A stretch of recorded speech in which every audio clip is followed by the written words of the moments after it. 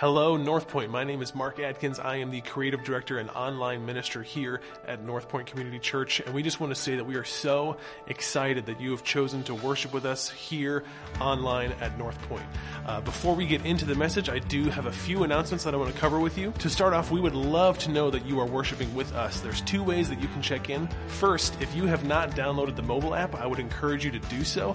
It's a great resource that you can use on Sunday mornings and throughout the week. On the app, you can go ahead and tap the virtual connect card to let us know that you're worshiping with us. If you don't have the app, no worries. You can go ahead and text guest NCC to 94090. That's all one word. Guest NCC to 94090. Next, if you want to continue worshiping through your giving, there's a few ways you can do that as well. You can do that on the app. If you tap the Give tab, that's where you can set up and manage your online giving. Or if you don't have the app, again, you can text NCC Give to 77977. Again, that's all one word, NCC Give to 77977. By way of announcements, I have two quick items to cover. Coming up at the end of this month is our Compassion Sunday. That'll be the last Sunday, January 31st, so mark your calendars for that. On Compassion Sunday, you get an in-depth look of how North Point and our community partners with Compassion International to meet the needs of children across the globe and to share the gospel in those communities. So again, mark your calendars, January 31 for Compassion Sunday. Lastly, we want to let you know about an upcoming North Point 101 class. If you have been attending North Point for any amount of time and you're starting to think, hey, this might be a really good fit, this is the class for you. This 3-week class, starting on February 7th, gives you a deeper look into all things North Point. We'll cover some of our church's history, the church structure, answering questions on baptism and membership. It's an awesome class. You can find more information and how to register on our website. All right, that's all I have for you today. Now would be a good time to open up the mobile app and tap the This Week's Talk tab so that you can follow along with the message as we continue our NT90 series.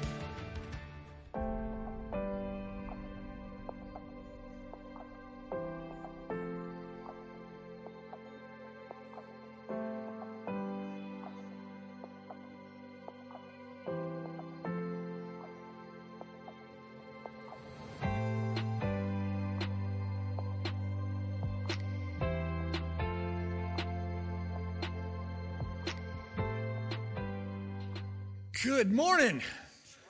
How is everybody doing? Woohoo! It's so good to see you. Glad you're here. Hey, if you're watching online in Langsburg, in Lansing, in St. John's, in Maple Rapids, in parts unknown, we're glad you're here too, and wish you could be here with us. Before I jump into the message today, I feel like the right thing for us to do is to just spend a little bit of time praying for our nation. So let's do that. Father God, we look to you in these days, at this time in particular, God, for our country and for the leadership. Father, we ask that you would be with our leaders, with those who are leaving, those who are coming in, and God, that they would turn to you, that they would look to you for answers and for guidance. God, we pray for the people who are struggling, who are frustrated, who maybe have plans to cause harm. And God, we pray for your protection. We pray for cool heads and for wisdom to prevail. God, we pray for us. We feel like maybe we're a long way from D.C., but help us to trust you no matter what. Help us to not listen to the fear that Satan dispenses, but help us to trust you and to know that you're in charge. In Jesus' name we pray. Amen. I'm just really excited about this new series, Reading Through the New Testament in 90 Days, NT90. How's it going for y'all? Nodding your heads. So, some of you are saying, oh yeah, I'm supposed to be doing that, right? Hey, here's the deal. We started in January, and our challenge is to read through the New Testament in 90 days.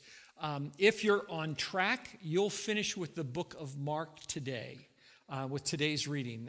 So you'll know that you're right on track. If you haven't started, but you'd still like to, Let me just encourage you, start tomorrow morning with the book of Luke.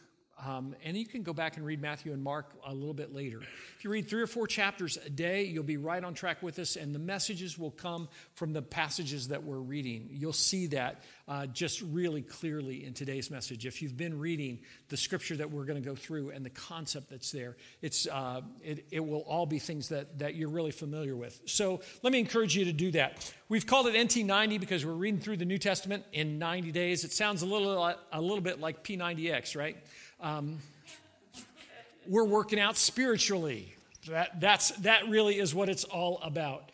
Our goal with reading through the New Testament is that we might meet Jesus and see how he changes us, that he might do his work in us. So this week we've been reading through the book of Mark. Let me give you just a little bit of background about the book of Mark. The book of Mark was written by a guy named John Mark. He was not one of the 12 apostles, but he was one of the disciples that followed Jesus. We know that he was there, that he would have seen a lot of things firsthand. At the end of Mark, in Mark chapter 14, when Jesus is arrested in the garden and the crowd comes in, Mark is the only one of the gospel writers that mentions an incident where the crowd comes in and the disciples flee, and this one guy is caught. They go to try and grab him, and they actually grab his inner garment, the only thing that he has on, and he pulls out of that garment and runs naked away from the crowd. That's Mark describing himself, which is a really, really kind of interesting piece. Let me just take a step back, and if you've never read the Bible, let me just help clear some things up. There are 4 Gospels, what we call the Gospels. They're the biographies of the life of Jesus, and they're 4 different perspectives of the life of Jesus. They're not 4 volumes in one story. So it's like you don't finish Matthew and start Mark and think that Mark starts with where Matthew left off. It actually is 4 different perspectives of the life and ministry of Jesus. So that's a cool thing. Well, what else do we know about John Mark? We know that his mom's name was Mary. Acts 12 tells us that. And that Mary's house, where John Mark, the home of John Mark's mom, was a place where the disciples came to gather to pray and to worship and to be together as the body of Christ. In Acts chapter 12, Peter's in prison. And if you know the story, Peter's in prison. The disciples are gathered together at Mary's house, John Mark's mom's house, and they're praying for Peter to be protected and freed while he's in prison because the apostle James has already been martyred. And they pray. Angel comes. Peter is miraculously released from prison. He goes to the house, knocks on the door. The gal Rhoda opens the door and says, "What are you doing?" And nobody believes him that Peter's there, that God has answered their prayers. That's all at the home of John Mark's mom. Right after that, John Mark goes with Paul and with Barnabas to Jerusalem and then on the first missionary journey. Paul and Barnabas are the major players. John Mark is an assistant in that process. If you had pictures of that first missionary journey, you'd say, "Oh yeah, there's Paul, there's Barnabas. What's that other guy's name?" Because he's there, but he's not mentioned in any of it until afterwards when they're getting ready to go out on the second missionary journey, and we learned that in the middle of that trip, John Mark went home. He quit. And it so irritated Paul that Paul said, "We're not taking John Mark again." And Barnabas said, "Yeah, we are." And Paul said, "No, we're not." And ultimately, Barnabas took John Mark in a separate direction to tell people about Jesus. Paul took Silas on his team, and they went on then on the second and third missionary journeys that we read about in the book of Acts. That rift that existed between John Mark and Paul ultimately gets resolved. We read in 1 Timothy that reconciliation has taken place. And Paul says, you know what? Paul's in prison in Rome. He's at the end of his life. He knows that he's going to be executed. And he sends a message to Timothy and says, "Send Mark to me. Have him bring me some supplies. He is useful for me in ministry." You have this picture that all of that bad blood has been resolved, that there's been reconciliation. John Mark traveled, historians tell us that John Mark traveled a lot with Peter and listened to Peter teach and preach about Jesus. So the parts of Mark that John Mark didn't experience firsthand, that knowledge would have come from listening to Peter tell about Jesus, tell stories about Jesus, to tell how Jesus had done things.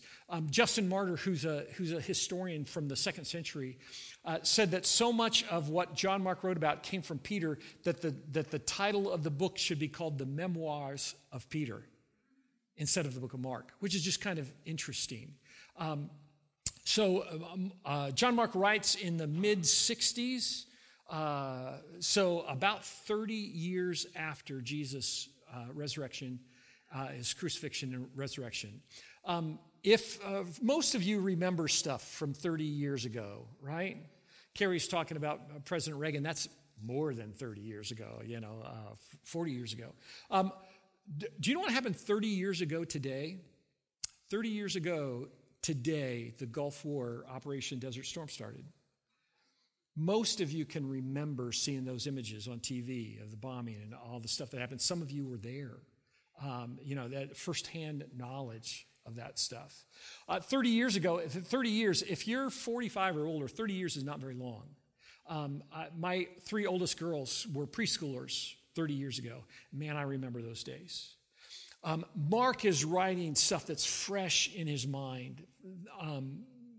Memories that had come from Peter as well, but Mark's just telling the story of Jesus. The book of Mark is a book that's filled with action. It's the place, if you've never read the Bible before, let me just say to you, if you've never read the Bible before, my recommendation is that you start with the book of Mark. Because Mark tells the story of Jesus. It's the shortest of the Gospels. It's 16 chapters. And it's just jam-packed with action, with Jesus' interaction with people. It'll give you insight into who Jesus is. It was written for a Roman audience. And if there's a theme to the book of Mark, it's that Jesus came to be a servant. There's a phrase that happens at the end of Mark 10 that if Twitter existed in the first century, would have been tweeted and retweeted over and over again, because it says that Jesus didn't come to be served, but he came to serve and to give his life as a ransom for many. That's the theme that's there of the book of Mark, Jesus as a servant. In this series, we're encouraging you, inviting you, challenging you to read through the New Testament so that you can meet Jesus. Because when you really meet Jesus, he begins to change you. He changes the way that you think, the way that you act, the way that you interact with other people. He changes your values and your worldview. The concept that I want us to look at in today's message starts in Mark chapter 3. So if you've got your Bibles, go ahead and open those up to Mark chapter 3. If you've got the app, go there. It'll be on screen as well. Chris mentioned last week that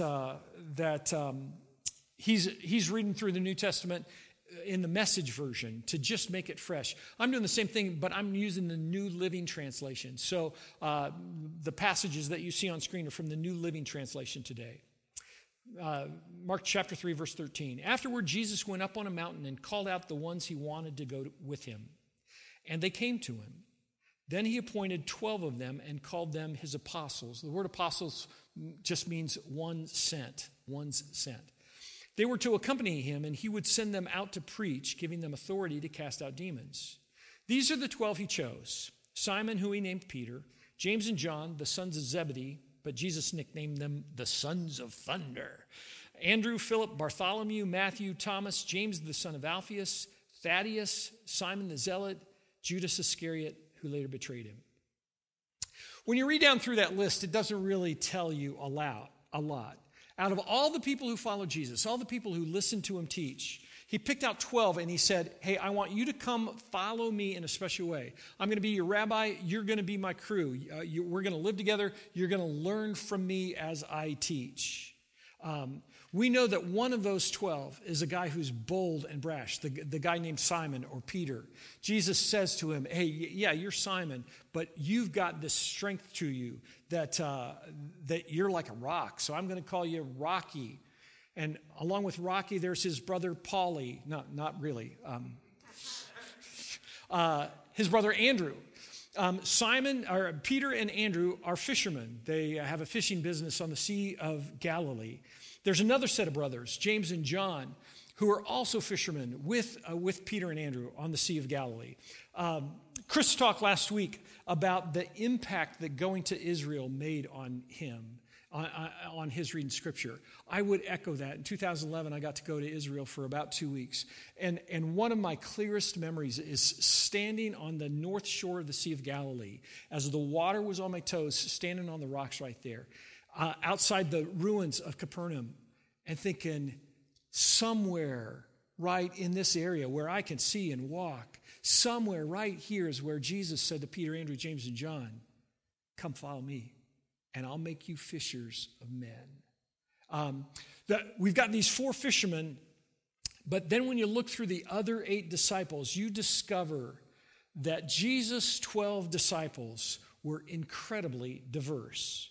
There's a guy that we've already read about in the book of Mark, a tax collector named Levi in Hebrew, or Matthew in Greek. Tax collectors were despised by the Jews in the first century because they worked for the government of Rome. They were Jewish, but they worked for the Roman government. And the tax collectors were there to collect the taxes that got sent to Rome. And the setup was such that the tax collectors could impose any level of tax really that they wanted. And so they skimmed money off the top, and the tax collectors were typically very wealthy, but they were despised by the rest of the Jews. Think about it for a second. If an IRS agent appeared at your door and said that you're being audited, and you, as you discussed it with him, began to realize that anything that he recovers in the audit above and over what you have already paid, he's getting a percentage of that. And you look out at the curb and he's driving a brand new Mercedes, and he's talking about his vacation to exotic parts of the world and where he lives, and you know that he lives in this mansion of a house. Your feelings for this IRS agent are not going to be real kind, right? That was Matthew. And so Jesus says to Matthew, come follow me. And Peter, Andrew, James, and John are going, what in the world? Jesus. This is the guy who's taken money out of our pocket, who we're having to fish extra hours just to pay him. And you want him to be a part of this group? There's small businessmen who are just trying to stay afloat. Fishermen, they're just... Thank you. There's some tension there. Then there's this guy named Simon the Zealot. That sounds pretty good, right? Simon's this guy who's filled with zeal. He has a passion for life. The only problem is that's not what the Zealots were. The Zealots were passionate, but they were passionate about overthrowing the Roman government. Think just for a second. Think Proud Boys. Think Antifa. Think the guys who kidnapped or who had the plot to kidnap the governor, the people who stormed the Capitol. The Zealots hated the Romans. They thought that the Romans had no business being in Palestine. They used guerrilla warfare and violence to try and overthrow the Roman occupation and the government. And Jesus says to one of those zealots, one of those guys, come, follow me. Be a part of this group. How do you think Matthew responded to that? Matthew is working for the Roman government. And he brings into this group of 12 this guy who's trying to overthrow the Roman government. How do you think the fishermen responded? Because if the Zealots win and the Roman government goes away, all of a sudden the economy goes crazy. And what's going to happen to the fishermen's business? Then there's Thomas. We don't know a lot about Thomas. We do know that on the Sunday night, on the night of Jesus' resurrection, that Thomas wasn't there with the rest of the disciples. And so he didn't believe that Jesus had resurrected from the dead. He didn't believe the guys that he'd been traveling with for 3 years when they said, no, understand, Jesus is alive. Thomas said, you know what, unless I can touch his hand, unless I can put my hand in his side, I don't buy it. You have to know that wasn't an anomaly in Thomas's character, in his personality. If he was an American, Thomas would be from Missouri, the show me state, right? Prove it to me. Anytime somebody made him a suggestion, what was Thomas's response? I don't think so. I doubt it. Prove it to me. Have you ever been on a road trip with somebody like that? Do you know how quickly that gets old? Thomas was probably the first guy when they were out on the Sea of Galilee and the storms came up to say, we're going to die. I don't think this boat's strong enough for us to stay afloat. I've seen boats sink before. Have you seen boats sink before? We're going to die. We don't even know who built this thing. That was Thomas. To travel together with Thomas would have been, I think, an incredible challenge. Then there was Judas. John tells us that Judas was the one who kept track of the money for the 12 disciples, and that Judas stole money out of that common pot and used it for his own benefit. So in this group of 12, there's a thief as well. Do you think there might have been a little bit of conflict, a little bit of bitterness when the group first began to follow Jesus? They were a motley crew, a ragtag bunch of guys with incredibly diverse backgrounds that Jesus chose to be transformed individually first, and then to spread the news of Jesus to transform the world. More than 60 years ago, Martin Luther King Jr. said, the 11 o'clock hour on Sunday morning is the most segregated hour in America. Any church that stands against integration is standing against the teachings of Jesus Christ, and it fails to be a true witness. At its root, what was Dr. King saying? That the church has become a place where people surround themselves with people who look like them, who talk like them, who think like them, who act like them. That's not what Jesus did when he chose the 12. Why? Because Jesus is more concerned about where you're going than where you've been. Jesus cares about your background. He cares about your skin color. He cares about your economic status. He cares about every aspect of your life, how you think and what's shaped your thinking, what your background is, how that impacts the way that you interact with others. He knows that it's easier for us to surround ourselves with people who look like us and act like us and talk like us and think like us. But Jesus is more concerned about your future than he is your past. He cares more about where you're going than where you've been. He cares about more than just the comfort of the moment. He came to transform you. Jesus can use your past, no matter how bad it seems, to tell his story of redemption. Why did Jesus call such a diverse group of guys to be the people that he would invest in for 3 years? Because he saw in them the desire to learn and to grow and to follow him wherever he'd lead. He said to Simon, yeah, you're Simon, but you've got this personality, you've got this strength that's going to allow you to stand in the face of racial division.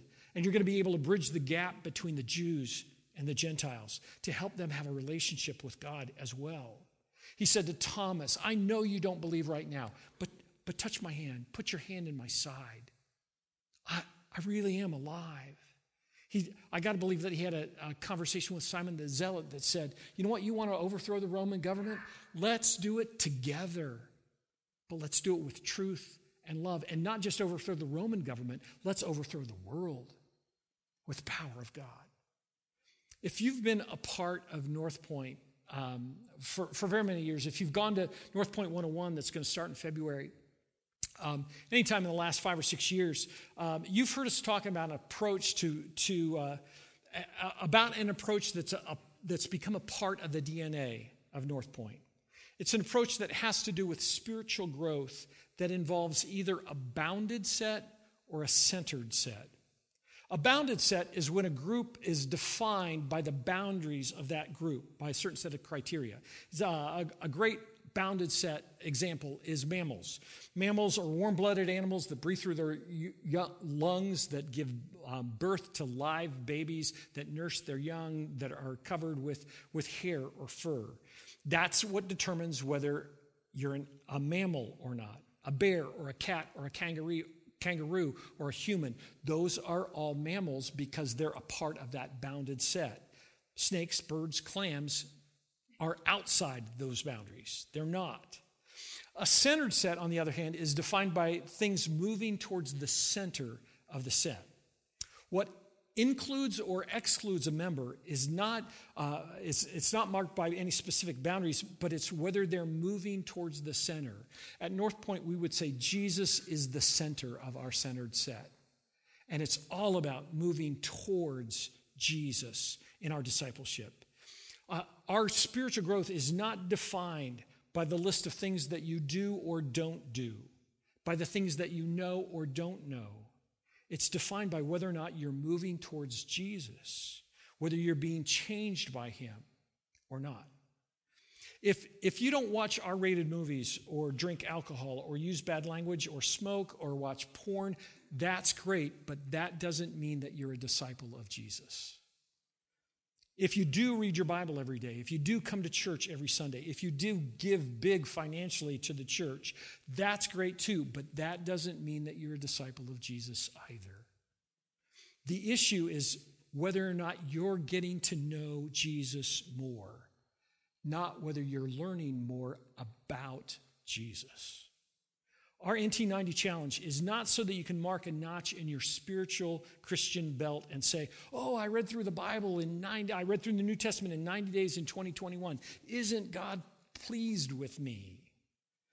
The goal of the challenge is to read the New Testament so that you can encounter Jesus and be changed by him. Here's the thing, when we're moving towards Jesus, following Jesus brings us together with people who think and look and act differently than we may be comfortable with, because they're following Jesus also. I think those 12 guys that Jesus called were initially suspicious of each other. They were jealous of each other. They questioned each other's motives. Maybe they didn't like each other very much at all. But as they watched Jesus heal the sick, cast out demons, feed the hungry, calm the storms, and teach with understanding and authority like they had never experienced before, their differences dissolved. Following Jesus for the disciples meant that they had new marching orders for their life. Mark 6, Jesus went from village to village teaching people. He called his 12 disciples together and began sending them out 2 by 2, giving them authority to cast out evil spirits. He told them to take nothing for their journey except a walking stick. No food, no traveler's bag, no money.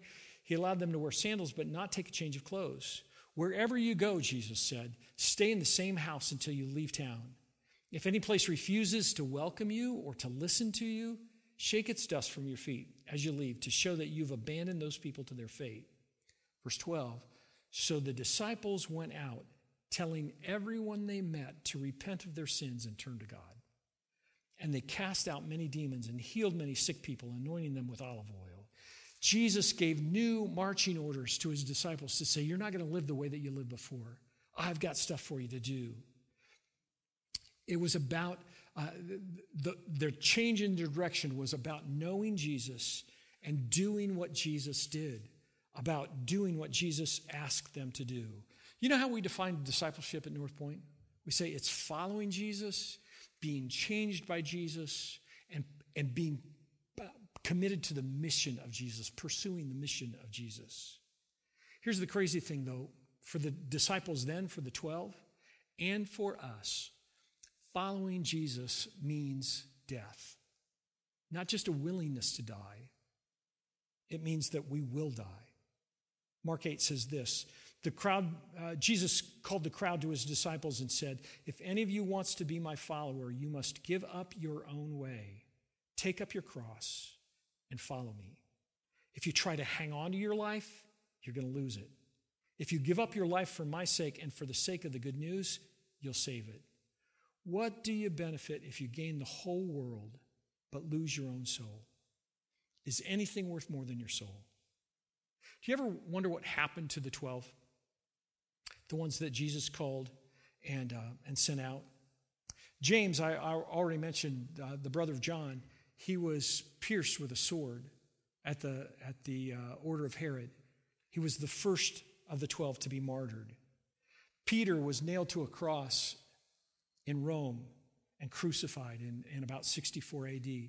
Peter didn't feel like he was worthy to be crucified like Jesus, and so he asked that the cross would be turned upside down with his head down, and he died that way. Peter's brother Andrew preached the gospel throughout Asia, but he was ultimately crucified on a cross as well. And the Roman soldiers like to find different ways to entertain themselves to crucify people. And Andrew was crucified on a cross that was transfixed, so it was in the ground like this. And it says that Andrew lived for 2 days tied to the cross, preaching until he died to anyone who was there who would listen about Jesus. Thomas traveled east to India. He was speared to death because of his preaching. Philip preached in North Africa and Asia Minor, and we're not sure exactly how he died. Some say that he was beheaded. Others say that he was hung. Others that he was crucified upside down like Peter. Matthew, the tax collector, took the gospel of Jesus to Ethiopia and was martyred there. One account says that he was impaled. A stick was run up through the center of his body, and then he was beheaded. Bartholomew preached and was skinned alive and then beheaded. The Jewish historian Josephus says that James, the son of Alphaeus, was preaching on the wall of the city of Jerusalem, and the Jewish leaders came and pushed him over the wall because of his preaching, where he fell 30 or 40 feet onto the rocks below, but he didn't die. And so the Jewish leaders stoned him, and he still didn't die. And so they beat him with a club until he was dead. Simon the Zealot, tradition says, was sawn in half because of his faith. Thaddeus was martyred in Beirut with an axe. According to Tertullian, who was a 2nd century historian, John, the Apostle John, was taken to Rome and was arrested in Rome and thrown into a pot of boiling oil, but was miraculously saved from that, came out of it without any marks on his body. And so the Romans banished John to the Isle of Patmos, a place kind of like Alcatraz for us. It was an island that was completely secluded where there were mines, and the criminals had to work in the mines in bitter, bitter conditions. Why do I share the gory stories of the martyrdom of the apostles? Because meeting Jesus means that you change the way you think. These are the same guys who scattered when Jesus was arrested, the same guys who screamed in fear when they were out on the Sea of Galilee with Jesus in the boat in the middle of a storm. The same guys who watched Jesus feed 5,000, and then not much later at all, there's 4,000 people that need to be fed, and they're beside themselves, not knowing what to do. The same guys to whom Jesus said, "Have I been with you for so long and you still don't understand?" What happened to them? Once they witnessed Jesus' crucifixion and resurrection, they were never the same. Why is it important to understand who the 12 apostles are and what they experienced? Because their lives changed, and because the stakes for us in 2021 are really, really high. Each of the apostles gave their lives in exchange for telling people about Jesus. Each of them were condemned and executed for talking about how Jesus had changed their lives. It makes a presidential transition and a pandemic seem pretty small to a follower of Jesus, I think. You know why else I share their stories? Because I want to challenge who we think we might share the story of Jesus with, of how he's working in our lives, who we might tell that story to. The most unlikely people are being drawn to Jesus. The intellectual who loves philosophy and communicates he has everything figured out. The guy who was just released from prison for murder. The woman who's driven to break through every barrier in the business world. The Muslim that no one will talk to. The Gen Z kid who's coping with life by getting high every night. The person who's selling their body for the satisfaction of others. The neighbor who's working from home who has that irritating dog. The atheist who's making fun of you. The person that you keep bumping into at the grocery that talks nonstop. That person who watches the other news channel and voted for the other candidate. You may have a bounded set of beliefs that make you believe that they're not worth reaching out to, that they're not worth your time. But if Jesus is pursuing them and they're responding like Simon the Zealot or Matthew the tax collector or Thomas the doubter or Peter, you need to reach out and tell them how Jesus has changed your life. Who looks like you? Who looks like you? It's not the people who are around you here at North Point. It's anybody who's moving towards Jesus. Let me encourage you. Read the New Testament. Meet Jesus. Let him change you and tell your story. Let's pray. God, we need you desperately. We need you to help us see with clarity what's at stake in our lives and around the world. God, we need to help us see people who are being drawn to you, who are moving towards you and need direction.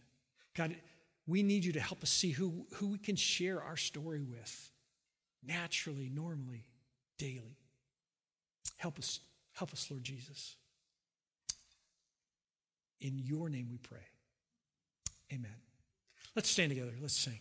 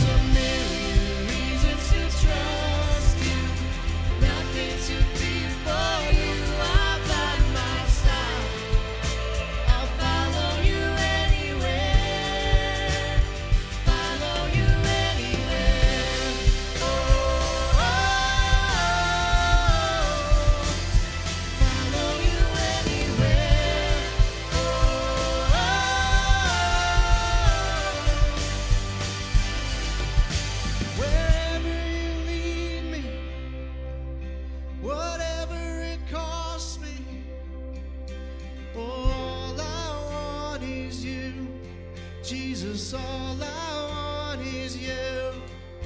Wherever you lead me, whatever it costs me, all I